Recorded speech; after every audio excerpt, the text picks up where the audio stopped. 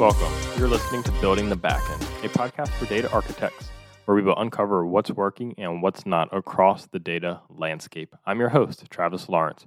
Join me on a journey to understand the best patterns, tools, and frameworks for implementing modern data architectures. Each week, I will interview data leaders and architects, like the Vice President of Engineering at LinkedIn or the founder of Data Kitchen, and employees at Microsoft and Google and many other top companies. To start off the new year, I have put together a quick 60-second survey to help me better understand how I can best serve you. Go to buildingthebackend.com/survey to complete it. And if you do, your next coffee is on me, aka I will email you a Starbucks gift card. If you're hearing this message, then the survey is still live, so act fast and help me improve the podcast. Without further ado, let's jump into today's episode. Hey, Data Nation, I'm really looking forward to this next conversation where we have Paul Singman, a developer advocate at LakeFS, where we will be talking all about the modern data architecture. Paul, welcome to the show. Thanks, Travis. Very excited to be here. Absolutely. Can you share a little bit more about your previous experience at LakeFS and your role there? Of course. Hey, my name is Paul. I'm a developer advocate for the LakeFS project. Before that, I was a data engineer for Equinox Fitness in New York City. While there, I worked on a number of projects, including recommender systems for workout content, member recognition, API, among some other initiatives. We had a very do-it-yourself approach to building to our data platform with like homegrown versions of popular technologies like dbt and Great Expectations. And so anyways, now I use that technical experience at LakeFS, help people understand how to use it and engage the community around it. It's a open source Git for data lakes technology. And what is, I guess, can you elaborate on kind of that technology in LakeFS and the role it plays? Of course. So LakeFS is designed to improve the experience around using object stores for analytics. The most common one being S3. It's really great for storing data, though it's not necessarily optimized for the complex workflows by data teams. So at the moment, too much of that complexity, I think, is reflected in the code or the queries that's interacting with the data. And what LakeFS aims to do is add additional functionality to the object store to make it a better overall experience. Specifically, we let you create repositories of data that and then expose Git-like operations you can perform, like committing, branching, merging, et cetera, to do that. This simplifies data workflows and makes it feel much more nimble in working with data in this way. So I guess what would be a use case of when you talk about Git version controlling the actual object themselves? That is correct, yes. So historically, when I've worked with S3 and other object stores, obviously we're version controlling all of the data to move data in and out, but the data itself, we haven't had the use case, or I haven't had the use case to version control that itself. But it sounds like within machine learning, there are applicable use cases and maybe other. And is the data actually, can you view, what type of files can you version control and how does that look within Git? Yeah, so LakeFS is a pretty generic versioning engine in some sense, and it is very agnostic about the type of objects or data that is being versioned. If you're trying to reproduce an ML experiment, you can create a commit and, let's say in a comment, leave the commit that corresponds to the data set it was trained on, and in a very simple way, just point to that commit ID that's generated when reading in the data, and you have it could be a huge data set, but you know exactly what state it was in when the experiment was run. One other use case that we see this Git functionality used for, when doing development, there's no consensus on whether to take like a small subset of your data and test it on, or maintain a full replica of your production data. And with the ability to branch a data set, it instantly gives you a non-duplicated clone or copy of your data set that you can test and experiment on. Maybe most commonly, people are copying their data sets to like a personal schema or something like that. And we like to recommend that the first thing what you do when testing a change is to create a branch and work over that isolated branch of your data. Cool. That makes sense. And one of the reasons I found about you is through a talk you did at a Presto DB conference talking about kind of deploying that locally. For those who aren't familiar with Presto, can you explain the main use cases of that? Mm-hmm. So Presto DB is a distributed query engine that can provide federated access to a wide variety of data sources. I'd say it's optimized to maximize the speed of a query. So for things like transforming data or even just moving it to a different location within a system, it excels at those workloads. This can be useful for calculating features for an ML model or metrics for a BI dashboard. Having the Presto engine available to crunch the numbers in that way is a nice option. And so Presto allows you to query against relational and non-relational data sources at the same time? Yes.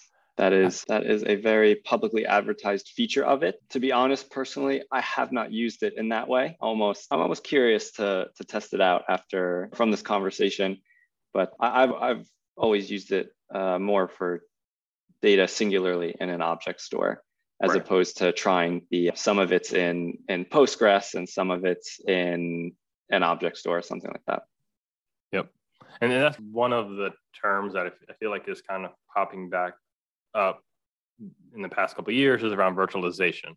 Obviously that term has been around for quite a bit, but I think there's some new technologies behind that can support that, kind of like Presto and other SQL engine. Where do you see virtualization fitting into kind of the modern data architecture? Yeah, essentially the reality inside every company is there's a large number of systems that are producing data that is ripe for analysis.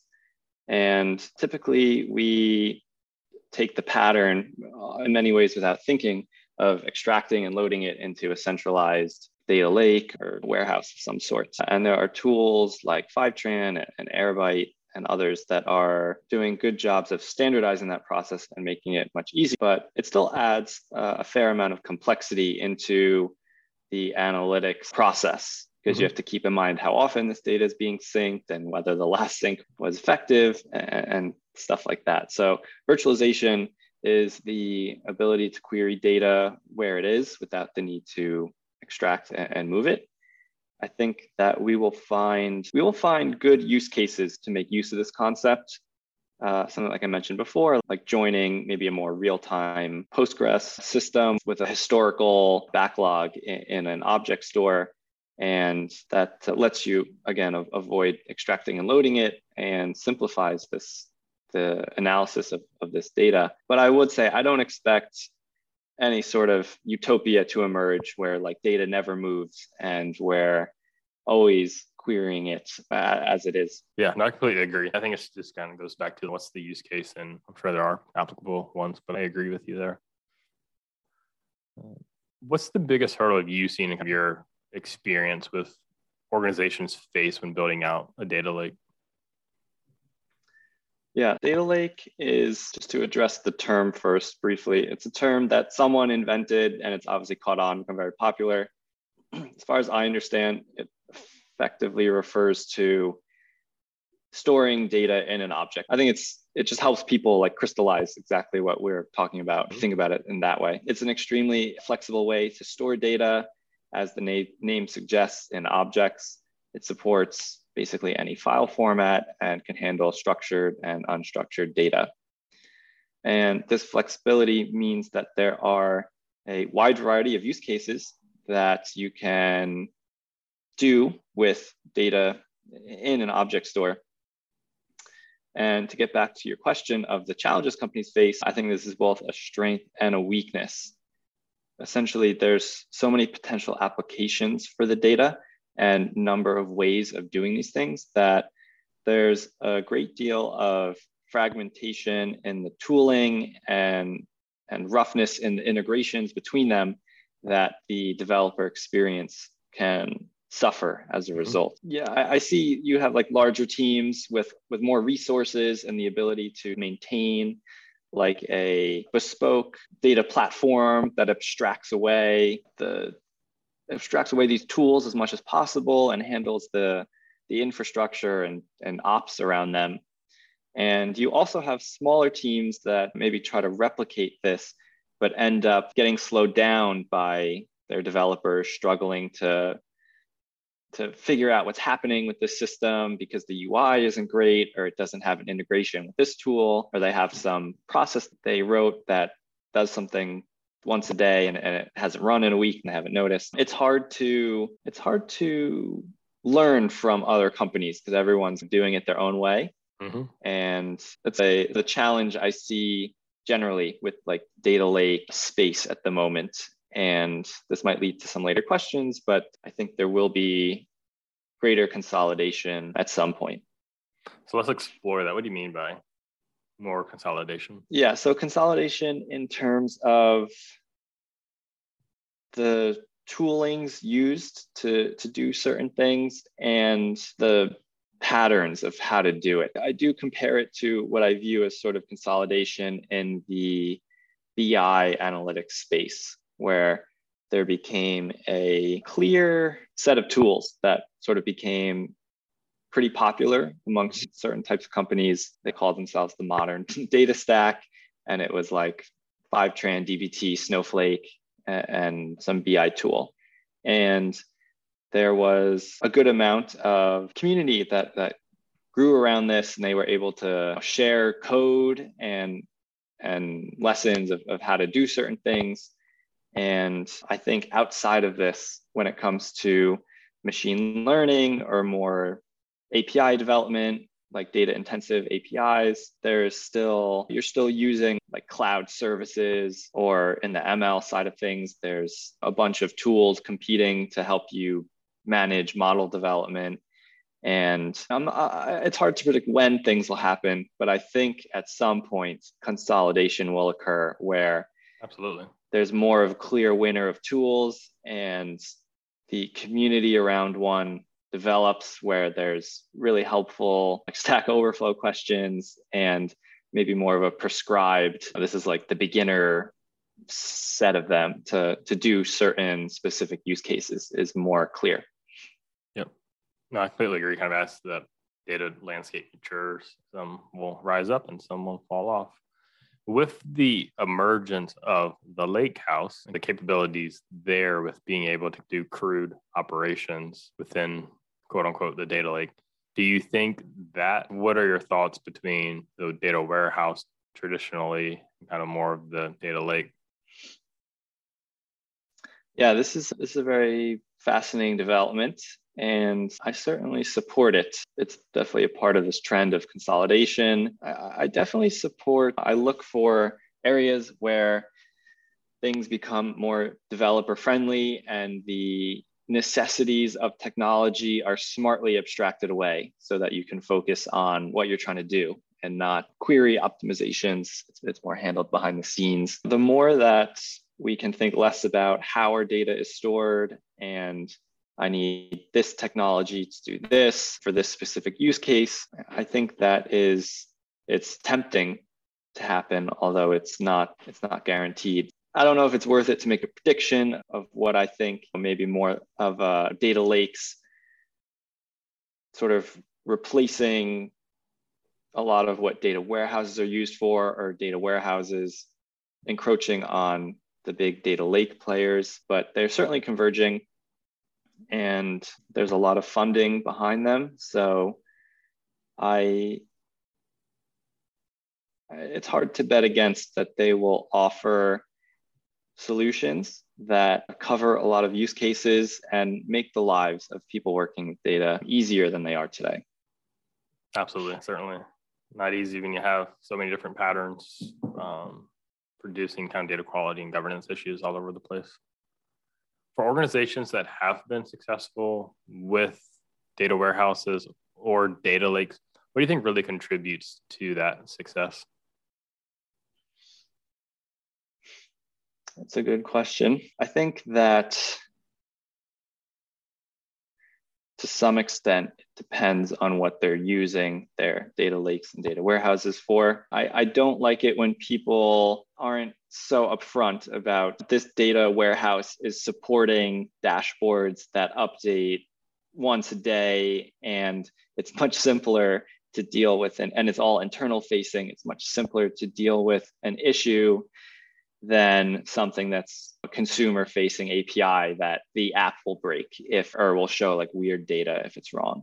So there's much different levels of data quality testing that are required and methods of fixing issues in that way. So getting to that side of things, having observability and testing of your data quality are things that are important to do and important to make it as easy as possible. I remember at times in my career where I had to sign into a VPN and get a code on my phone and then go to some website, log in and run some script and then maybe figure out if everything's okay. Or we've had more like monitoring and dashboards set up where I could open one website or click a button and get like a nice overview of these 20 tasks that ran and get a good sense if things are working or not. That was more of our like homegrown solution. There are tools that you can pay for now to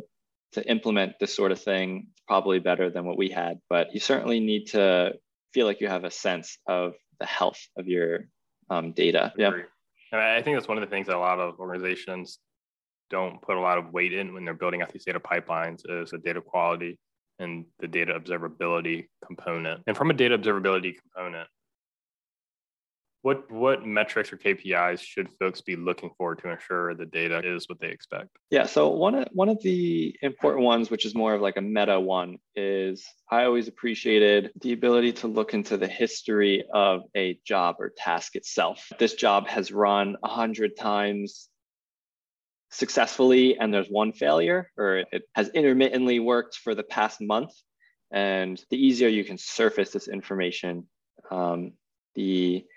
it's important for understanding if things are working or not. For data quality, there's basic checks that tools are increasingly making it easier to set up, like uniqueness and not duplicates and not being null. And importantly, the ability to set up custom logic, often that this value is greater than X, or if I join these two things, there isn't duplicates, for example. So basically, those basic checks are important. And then you can get carried away with setting up too much like business logic specifics. But for something important that is going to be consumer facing or your CEO looks at every day, I think it is worth it to set up those custom SQL checks at the risk of getting too many false alarms if you try to make it too sensitive. But right. Yep. And I know there are some tools now that are merging kind of the data quality and the data catalog and kind of the lineage all together. Do you think that the market is moving more towards that, where your data catalog should have kind of the insights around the data quality of the assets and show that lineage throughout the pipeline? Yeah, I like the idea a lot. I can reflect on a number of times where I was responding to a data issue and we're on a larger data team, there's 30 people, and it's not necessarily something that I specifically touched last. And I'm trying to figure out like what happened here, why was this change made? Do we need it? And similar to what I was saying about like the data quality observability, like the faster you can surface information to people to understand who to contact internally, what this job depends on, who I can contact if it's someone else owns it. These are all things that do contribute to the effectiveness of a data team and making things, you can fix them maybe more in minutes as opposed to hours or even days. I don't have direct experience with the latest tools that are trying to solve this problem in the lineage and observability and category space, but I recognize that for probably most people working on data teams, there's a lot we can do to make their lives easier. And ultimately, this lets them be more productive and do more and take on more exciting projects. So I'm excited by it and fully support it. Me too. Yeah. I feel like a lot of data teams are more reactive to data issues when they should be more proactive, which you can do with kind of these data observability and checks built in. What's been your biggest failure in the data space? Yeah, so there's a couple ways I could answer this question. I think I'll go with a more noble sounding one. Give us the juicy stuff. So yeah, if you want like a more specific one, I'll just say that, yeah, we had a like web scraping project that was trying to collect data from 10 different websites. And I wanted to, it was like a mess to maintain.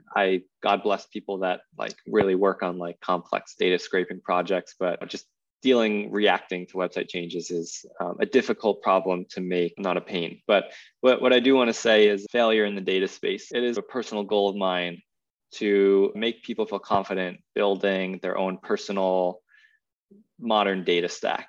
And I think a lot of data work is being done in a corporate setting on corporate data. And I want people to feel more empowered to, I'm interested in this sports data or this finance data or Reddit comments, and set up the infrastructure that people are doing at work, but doing it for their own personal projects. So this is something that I've been thinking about for a while, starting to implement, and I hope to create good content and inspire people and teach people to do this. That's great. So do you have a personal kind of project where you're implementing this today? I spent half my weekend on it this past weekend. And yeah, I've tried a couple of different things out, a couple of different data sets, different sources. I'm going with cryptocurrency data. Ooh, we should talk. Cool. Yeah, I hope it's supposed to be something simple that doesn't get lost in the like specifics of the data too much, but ultimately something like alerting when prices change about a certain amount, I think is a good combination of ingesting data in real time and reacting to it, but also having to store this historical data. And I think it's a good, hopefully, example that we can cover a lot of core concepts around data that are important, that a lot of current examples either use like these static sort of non-realistic data sets, or they're only responding to data in real time. And so I'm trying to get a good example that gives you both. Yeah, no, that's great. I love how, I totally agree, kind of creating a side project to just explore some of these newer patterns and technologies that you may not get to do in your 9-to-5 job. Where do you see data architectures hitting over the next 2 to 5 years from now? Yeah, so we spoke about the consolidation, which is, I think, an important piece of there's so much funding and so many different companies. And I think there will be more of a sense of winners and losers to some extent amongst the current competing technologies out there. Are there any technologies today one may call an underdog, or maybe aren't as well known, that you see or think should be gaining traction in the near future? Yeah, so it's even someone like me who has the luxury of a great percentage of my time is available to exploring these different technologies. It's very hard to keep track on the specifics of each one and try them out. I'm intrigued by like Apache Arrow, and I think Voltron data, which is aiming to improve, make more efficient, like transferring data between different systems. The table formats like Iceberg and Delta and Hudi are pretty popular at this point, at least particularly among the data lake community, but they're the first step of what I was talking about earlier of making data lake, let's say, more like data warehouses and more user-friendly in that sense. I view data versioning tools like IFS as another step in that direction of increasing the usability of data lakes, that as object store and data lake adoption continues to increase are important necessities there. And I'll say also in a general point, managed services are very important. I guess it's a common pattern you already see, like even things that are open source technologies are pretty quickly developing a managed solution. But yeah, so I think the operations around connecting different managed solutions, that's pretty bespoke, but maybe we'll get better. There'll be a more common way to do that. Completely agree. A shameless plug, recently did a podcast episode on Apache Arrow for those that want to check that out. What is next for Lake FS? So we're working on a couple big initiatives. One is, not surprisingly, a managed service that will handle the monitoring and the installation of the technology. You don't have to install it yourself. And another is creating a next generation Metastore that is more version aware or friendly. It's cool when you can create different branches of your data lake and experiment on the different ones. But if the tools that are also consuming this data aren't so version aware, it diminishes the value you get from it. So Hive's Metastore is still the most popular Metastore. It's pretty outdated. It's like a relic from the Hadoop era. So our amazing engineering team is starting to build the next generation one that is more version friendly and will update some of the archaic aspects of Hive. Awesome. Very exciting.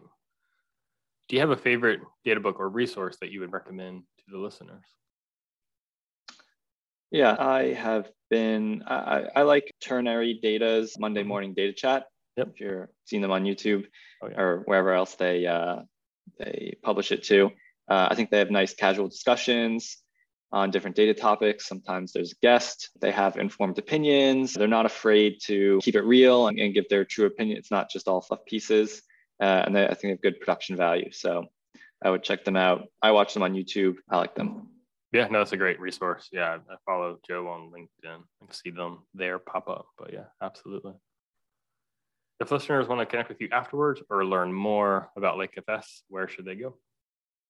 So I'm on Twitter at DataWisp, WHISP. Paul Singman on LinkedIn, you should find me. And if you want to join the Lake FS Slack community and say hi to me there, that would be great as well. Cool. Awesome. Thanks, Paul, for coming on the show and sharing all these valuable insights. Thank you so much, Travis. I really enjoyed it. Thanks for listening to Building the Backend. If you enjoyed this episode, please subscribe to the podcast and leave a review. If you want to receive the latest data news in your inbox, join the newsletter at buildingthebackend.com. See you next time, Data Nation.